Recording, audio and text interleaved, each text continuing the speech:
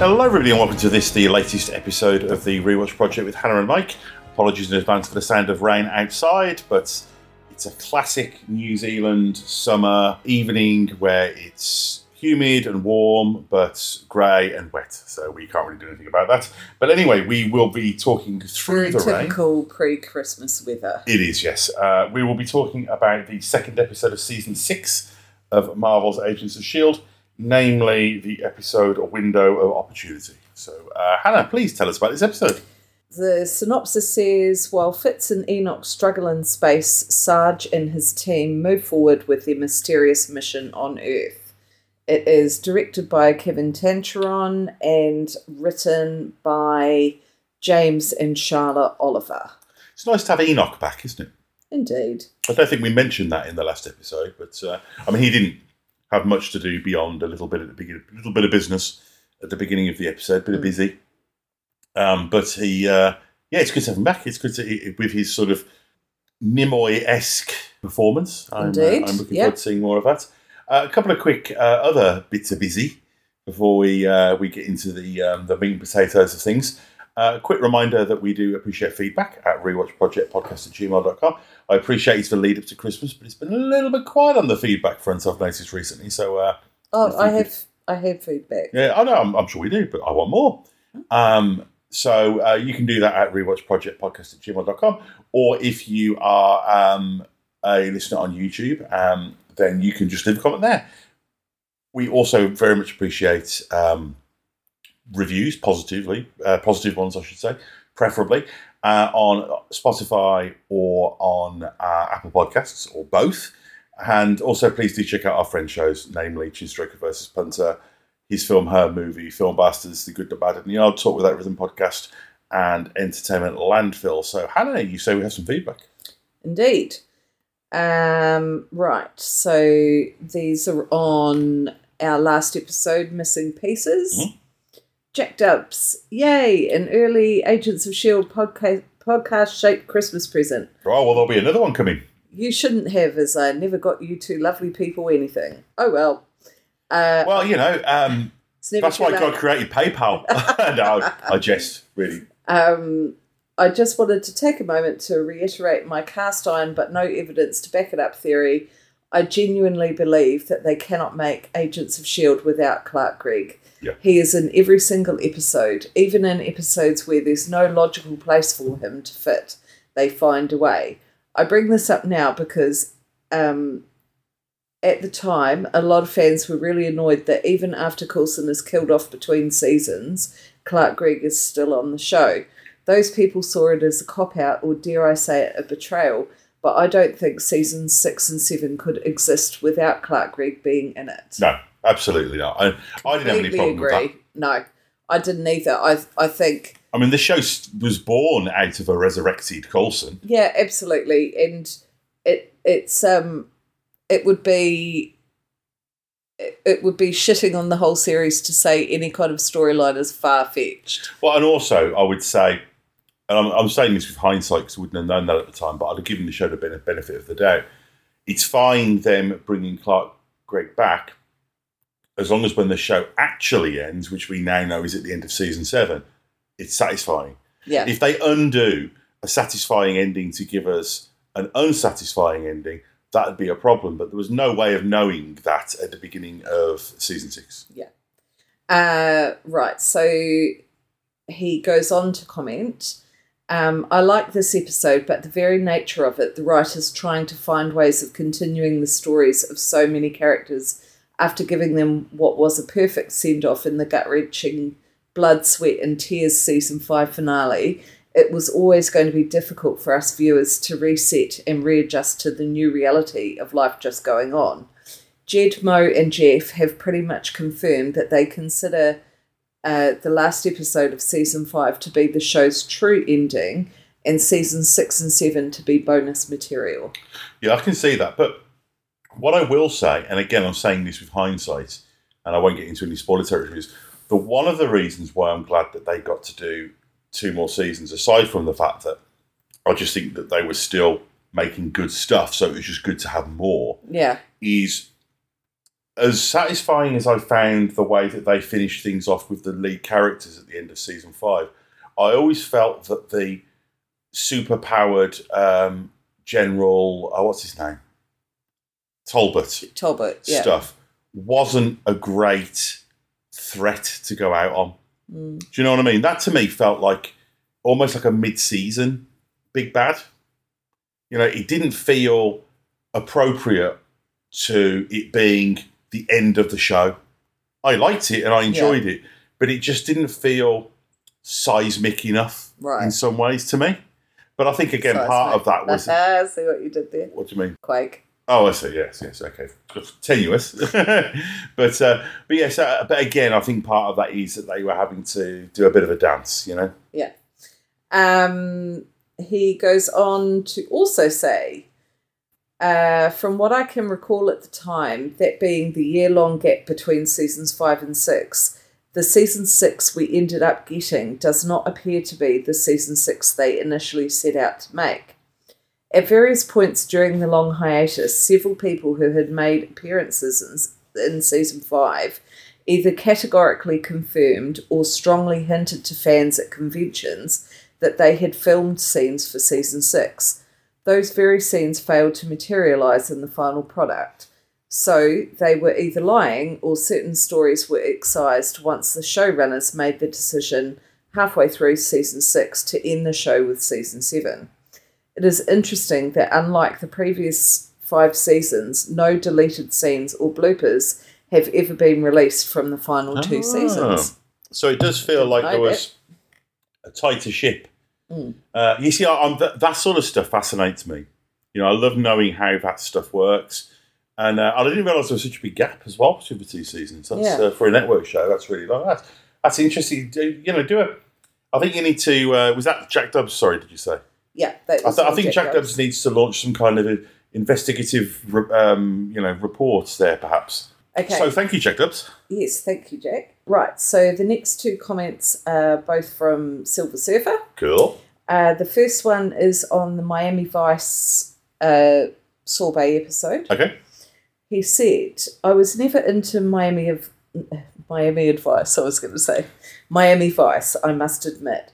I was a fan of the show Hunter with Fred Dreyer and Stephanie Kramer. Oh, I love that show. They both debuted in September of 1984, ironically. Yeah, I remember because Hunter was made by Stephen Cannell, who made The A-Team. And Hunter was like his sort of light, sort of 80s cheesy action show version of like Dirty Harry. Right. And it's funny because the thing I always remember about that was that Dirty Harry always had his, make my day. And Hunter's catchphrase was, it works for me. I always remember that. It's like, that was his I love it when a plan comes together. That was a great show, that was. And it's funny that they started around the same time as well. But I remember, but Hunter was more of a kind of Saturday evening, like Airwolf or MacGyver or The A-Team. Whereas Miami Vice was like, 9 o'clock on a Tuesday night. It was kind of like, unless you had the worst parents in the world or a VCR. And that's the thing as well, is I think that Miami Vice, people associate that very strongly with, the music and the fashion and MTV and all of that. But I also think it was really intrinsically linked to the rise of home video as well. So that meant that a whole generation of people who were probably old enough for the content of the show who wouldn't have seen it if it had been on 5 years earlier, because it would have been on too late. So that opened the show up to a whole other audience, Cool. And his other comment is on our last Agents of S.H.I.E.L.D. episode. Season 6 and 7 work better as one big season, in my opinion. There are several things I like very much, but there are also a few writing decisions that I dislike greatly. I will focus more on what I enjoy more than what I found meh. Hope you are doing well as always. Yeah, it does sound like maybe there are some voices of dissent about the 6th and 7th season a little bit, but I think to me, I suspect part of that is the fact that they are a little bit different, particularly season 6, and also the fact that they're shorter. That the 2 final seasons work great as one big one. Yeah. Well, I mean, both seasons are exactly half the length of a regular season. So just on a purely consumption perspective. Yeah, but without giving anything away, the subject matter and stuff meshes well. Well, I mean, it says a lot that you and I have said many times that we really struggled at the beginning of season 7 to follow what was going on, because there wasn't, at least on the broadcast that we watched, there weren't previously. Yeah. So that suggests to me, even though I can't remember it, that season 7 very much continues on plot elements from season 6. Yeah. But all the seasons do that a little bit anyway. Yeah. So, but I'm looking forward to it. Look, I mean, one of the things that I remember about season 6 and 7 is that I remember them both just being very entertaining. And I think that seasons 4 and 5, as much as I like them, I mean, season 4 I think is probably the best season of the show. They're very full on. So I'm quite enjoying the sense of adventure that season 4's got. And it was funny, actually. Sorry, season 6 has got. Sorry, I was just thinking, the reason my mind wandered there, I was just thinking back to the email about Miami Vice, and I was thinking the other day that we should probably watch at some point the two-parter from later on in the first season that closes out the Calderone storyline. Because I was watching a bit of it on YouTube at work the other day because we were doing a Miami Vice one, and I've forgotten how good that one was. So that could be a nice, if we're stuck for something to watch one night kind of viewing, just to sort of see it out, just to see the completion of that storyline. But no, cool. Thank you very much for the feedback, guys. And just a reminder to those of you that maybe don't listen to us on YouTube that you can just email us, and that is rewatchprojectpodcast@gmail.com. But for now, at least, we're going to hit pause. We're going to watch Window of Opportunity, the second episode of season 6 of Marvel's Agents of S.H.I.E.L.D., and then we will return and review, react to, and riff on said episode. So let's do it. Bring it on. CS3P Combat. Player 1, choose your character. Tired of film and television podcasts where the hosts exist in a blissful state of agreement? Instructor. Player 2, choose your character. Well, you're in luck.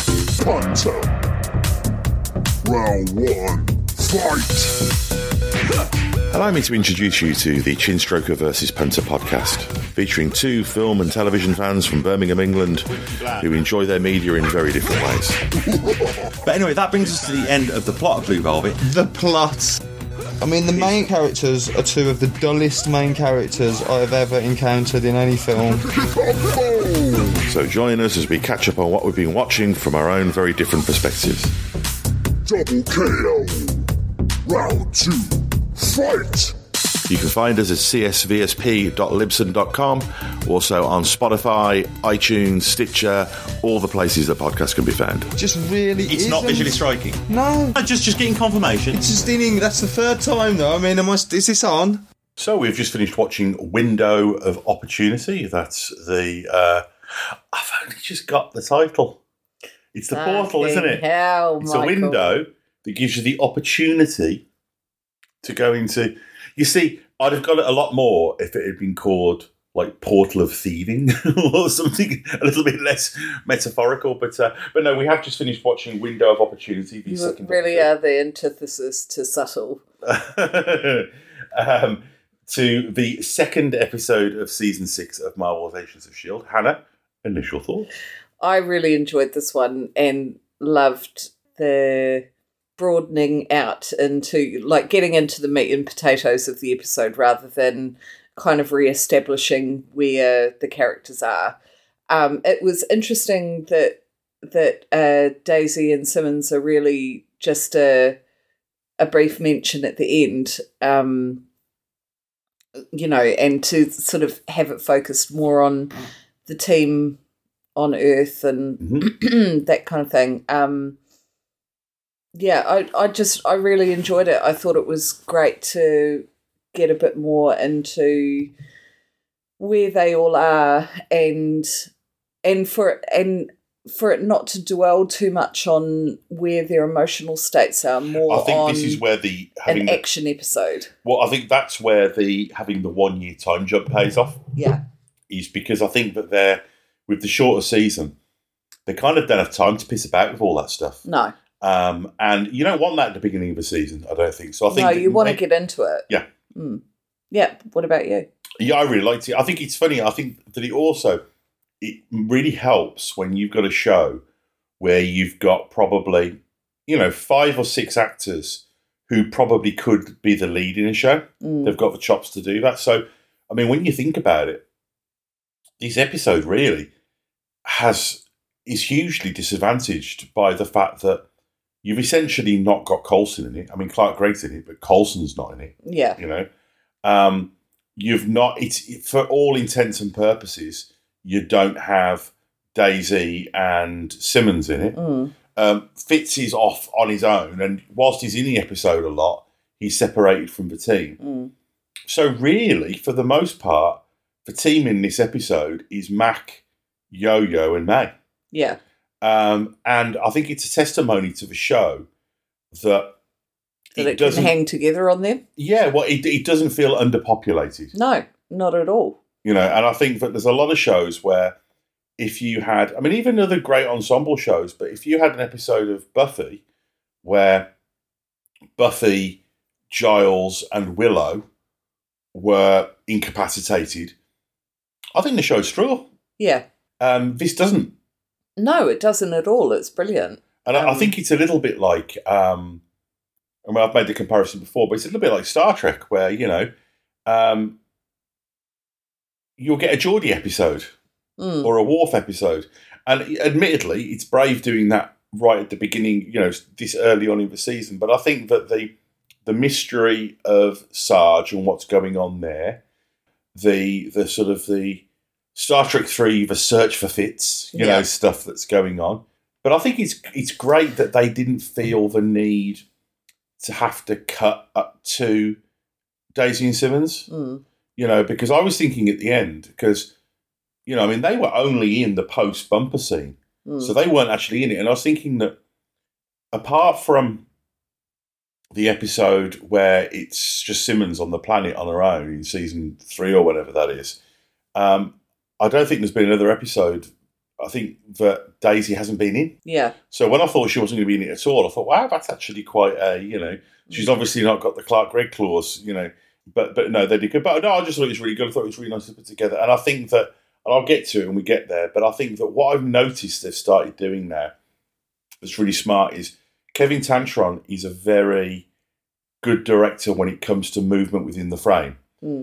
But what I've noticed is they give him episodes that aren't actually hugely expansive, which makes sense because it's kind of like you get your best salesman to go in for the toughest customer. So I think that in this, they've the last couple of episodes they've given him are ones where I think it needs a special talent to kind of zhuzh it up a little bit.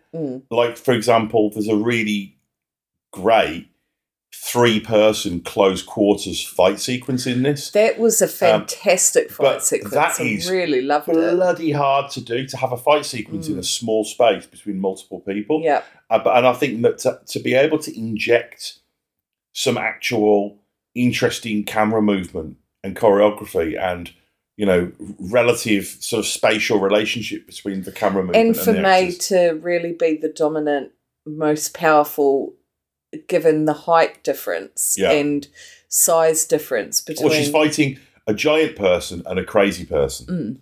But it's such strong choreography. It was really awesome. And I think it was nice as well because, apart from the stuff with Robin, May didn't get that much to do last season. So I think it's nice that she's kind of had a bit of almost like a field promotion because Mac is very much the standing, staring at the screen mission control guy. Yeah. Well, she's his number 2. Yeah. And Yo-Yo really is more of a tactical deployment kind because of her ability. She's much more we need you to do a recce kind of thing. Yeah. So it kind of just naturally falls to May to take on the lead, walking into a room, touching her ear to tell the audience that she's got an earpiece in kind of role. And I think that worked really well. And I think it's nice that she's such a great character as well. It's lovely to get a bit more of her point of view and things, especially given the whole Sarge storyline. It's a good way to explore her grief and what she's going through as well. But again, the time jump means that it's not an angsty thing. And I think that's a really important distinction because it's that indelible mark that grief leaves on you. Yeah. And also the fact that there's a moment with Benson later on where I can't say Benson without thinking the 1970s. I love that TV show. It's probably horribly inappropriate now. It's one of the... Was that the one that the theme tune was... Da da ba ba ba da da da da da da. I can't remember. If someone knows, let me know. There's a scene later on with Benson where he's on catch-up. He's trying to figure out what's going on when they're trying to deal with this Coulson doppelganger. He says, look, do we know he even really died? And you get the feeling that May hasn't really gone into it with anyone, but she's like, I was there to the end. So you get the feeling she was there holding his hand whilst he took his last breath kind of thing. The thing that's about the gap, though, is that, like I say, it removes that angsty element. And one of the things that I like about this is that it isn't that angsty. The fact that there's been the danger of repeating myself here a little bit, but I think that maybe some of the issues that people had with the sixth season, aside from just the fact that it's a little bit different because it kind of had to be, is that seasons 4 and 5 were just very heavy. And I think that it's good to actually have a little bit of lightness. Well, not even lightness, just not heaviness, Yeah. I agree. And I think the character of Snowflake provides a little bit of lightness of touch, how they sort of take the piss out of, you don't have to kill everyone. Not everyone's going to be reincarnated. Well, it's the fact that even though they're villains, they're having to do the anyway kind of. Yeah. But that's good because it like you say, it does lighten it up a wee bit. And also, although I'm sure it will come back, I think that the mythology of the show was getting so dense and so complex, particularly with time travel and all this. I feel like it's quite nice if there's been almost not a reboot, but a kind of a refresh where it feels like they've cleaned the decks a little bit. A lot of storylines have ended, so they can start building stuff up again, as opposed to just having to kind of, deal with the intricacy of a lot of stuff. Yeah. Maybe if you're a hardcore fan of the show, you want that. But I think that just from a storytelling perspective, I think it was needed, and I enjoy. I think that if they'd have tried to continue, if they'd have just sort of, I guess, tone complexity and dramatically, they tried to just continue from where they left it from season 5. That just would not have been sustainable. No. And then maybe, but we'll see. We'll see. I mean, we're only the second episode. But let's get into the sort of breakdown of it just a little bit. We start out with like Sarge and Co going shopping, and they're holding up a halfway shop. Obviously, they're from some sort of other world. They're talking about this planet and getting used to the customs and the money and all that kind of stuff. They do they're bad guys because they do the slow motion heavy metal walk. And Sarge has got the sunglasses thing going on. And they push things off the shelves because they're badass. Yeah. They've got an invisible evil Knight Rider truck as well, Goliath. Yeah. May tells Mac about Coulson, or, seeing somebody like him. We're cutting between them and the dysfunctional villain team as well. We see Benson working on the Cement Man. And I was thinking, what a weird gig for that actor that must have been. Yeah. To be in multiple episodes of the show where he's just like, I'm on it again this week, Mum. I don't blink. We see Fitz and Enoch on the spaceship. It's really weird seeing Fitz shaved. Yeah. It is bizarre. Because I've got used to him having that kind of like pseudo beard. Tufty beard, yeah. Tufty beard.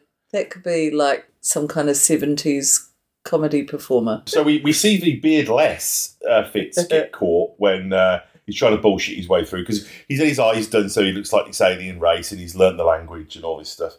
But he gets caught along with Enoch. Props to him for learning the language. I mean, I do understand this as an actor who has learnt the words that he needs to say. Yeah. But Oh, well, yeah, they're not really in space either. no, are they? I know. But when I'm watching it, I get so invested in it. My mind starts drifting, and I'm like, God, I'd never be able to learn that language that quickly. And wow, he's so intelligent. And I get like major anxiety about, oh my God, what would I do if I was in that position? See, my mind goes to when people are in sustained danger in TV shows and films is, well, when did they last go to the toilet? That's the reality thing for me. I'm kind of, well, what are they going to do about the toilet? When did they eat? Yeah, exactly. So we see that the ship's captain is going to space him. And this ship's captain, he just wants to space somebody, doesn't he? Oh, he does. He's like, I've got my space on. I need to see this through. Absolutely. They offer to work for free. We see Sarge gets asked about his past life at one point when they're hanging out in the shipping yard. There's a little bit of business about the deceased Agent Fox, who died in the last episode because he was friends with Yogo's new squeeze, or sort of pseudo ex-squeeze. May says that this is where she says that she was there until the very end, and she wants to kill the thing that's pretending to be him. So it's weird. She's kind of she's curious, but there's a sort of revulsion. Yeah.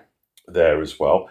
They get some DNA from him as well, and they say that I love the way that they're like, this is definitely from Philip J. Coulson. It's like they're that specific, and I love the fact that I've got a J in my middle name, like Michael J. Fox. You know, it's a J is a great middle name initial to have. Very cinematic. Philip J. Coulson. What is Coulson's middle name?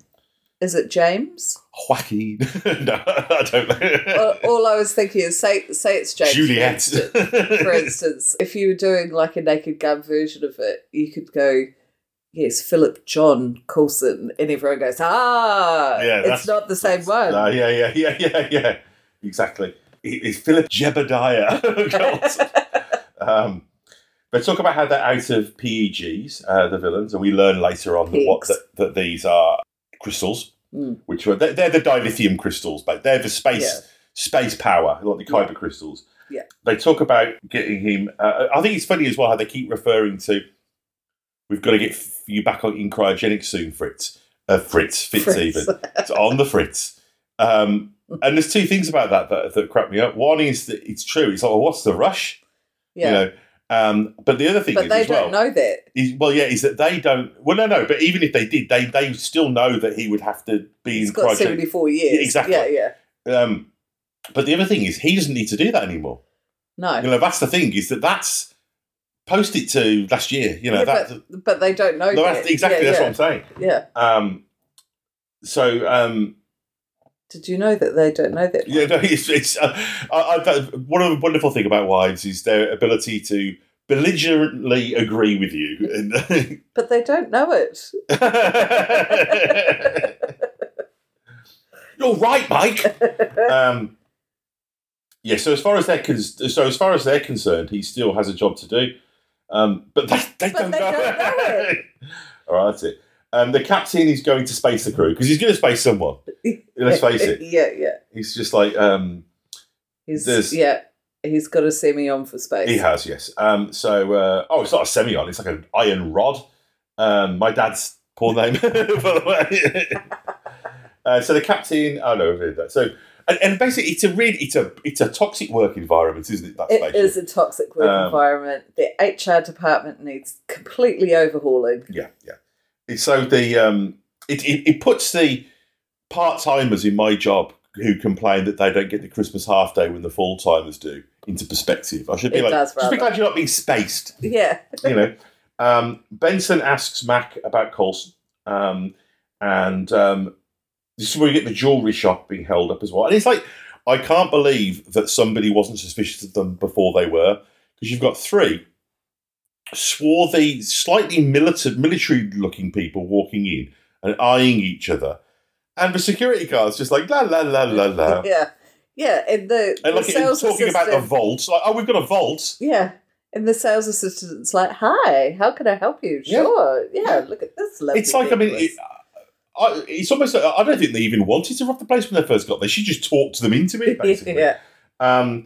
We get a bit more of the butterfly talk as well. She's obsessed with people coming back as butterflies. and Sarge / Coulson has that same speech he gives about everyone wants to be a hero, you know. Yes, yeah, everybody sort of fantasises about it. Yeah, but, it's a bit Ezekiel 25:17, isn't it? and I like the use of the spray paint for the technology, because the Portal thing, it's obviously influenced by the video game Portal, where it's a game mechanic where you can make a hole and you can do it on the floor and fall through into places. But it's such a great idea. And the use of the spray can reminds me a lot of, do you remember that series that the Fringe people did? After Fringe, the Being Human, the one with Carl Urban. Oh, yeah. How that was about, like, sort of tech. Yeah. It was like Fringe, but set slightly in the future. That almost feels like something from that show, you know, where like people would do. There was that spray that people would spray on their face, and it would make their faces invisible to like security cameras and like stuff like that. Yeah. It just feels very much like it's out of that show. But it's a nifty little conceit. So we get Enoch being all Spock-like to Fitz about the crew. He's kind of like, you know, needs of the many outweigh the needs of the few, you know. And I love how they signify that he's a Chronicon by sort of giving him the Data head nod. Yeah, exactly. You know, when he's supposed to be computing an emotion of some variety. Yeah, exactly. And so we learned that they want crystals, so they're after the quartz and the topaz, the stuff that isn't actually as earth valuable as the other stuff, but it does the thing they need it to do. You know, it refracts. And so May finds the shielded Night Truck. Fitz lines up with the crew, and basically because his big thing is he wants to be able to look Simmons in the eyes. Yeah. He says it looks her in the eye. He says several times, which is odd. It's kind of like just the one. Well, that is the phrase. No, I know, but it's a weird phrase because you don't look people in the eye. You look them in the eyes. Yeah, I've never got that phrase. But anyway, he's going to sacrifice himself heroically.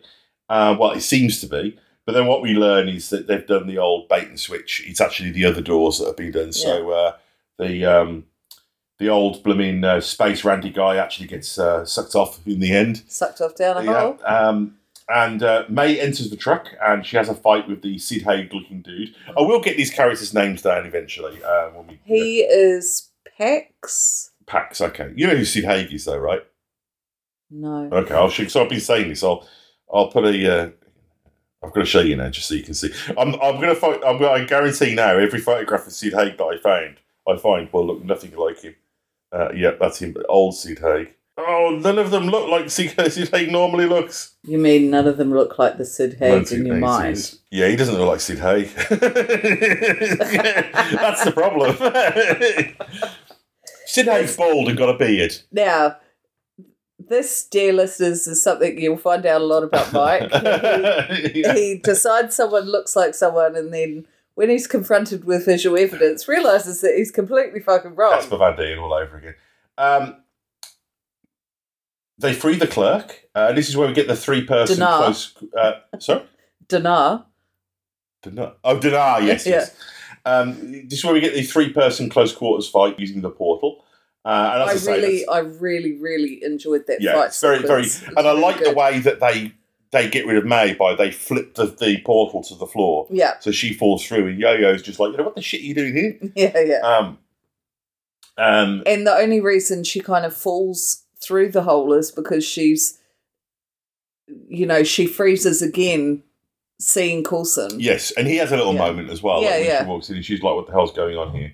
The guy who looks nothing like Sid Haig says to Sarge, Pax, okay, that you froze. And he said it was that word, Coulson, that sort of gave you a case of the willies. You're never quite the same after a bad case of the willies. That guy who said that was Jaco. Chico. Ow. The Deep Space Nine there for you. Yeah. The big guy is Jaco. Okay. The guy who doesn't look anything like the dude that you're talking about.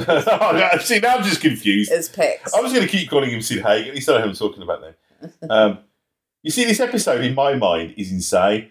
It's like you've got Sid Haig, you've got lovable 80s sitcom Butler Benson. You've got all manner of magic going on. I like the way that when Matt walks in and Benson's poured a drink. He's like, "Oh, a bit early for you." He's like, "No, this one's for you." I'm like, "Oh yeah, right." And mate." then he ends up drinks drinking it himself. Yeah. And then we get the kind of, the mad shit on another planet ending. We see that they, and this is where they see Coulson on the video as well. So we see Fitz and Enoch approaching a planet, and Enoch suggests that they go to Kitson to free the crew because it'll be safer for them there. And he I says, wonder if they named that after the writer George Kitson, who works on S.H.I.E.L.D. "Oh yeah, good point." So they say that he has time before going into cryo, and it's a real, literally ships passing in the night as one of them jumps out as the others jump in. They basically did the hokey cokey. They did, didn't they? So any final thoughts here, Hannah? Just a super fun episode. I'd give it an 8 out of 10.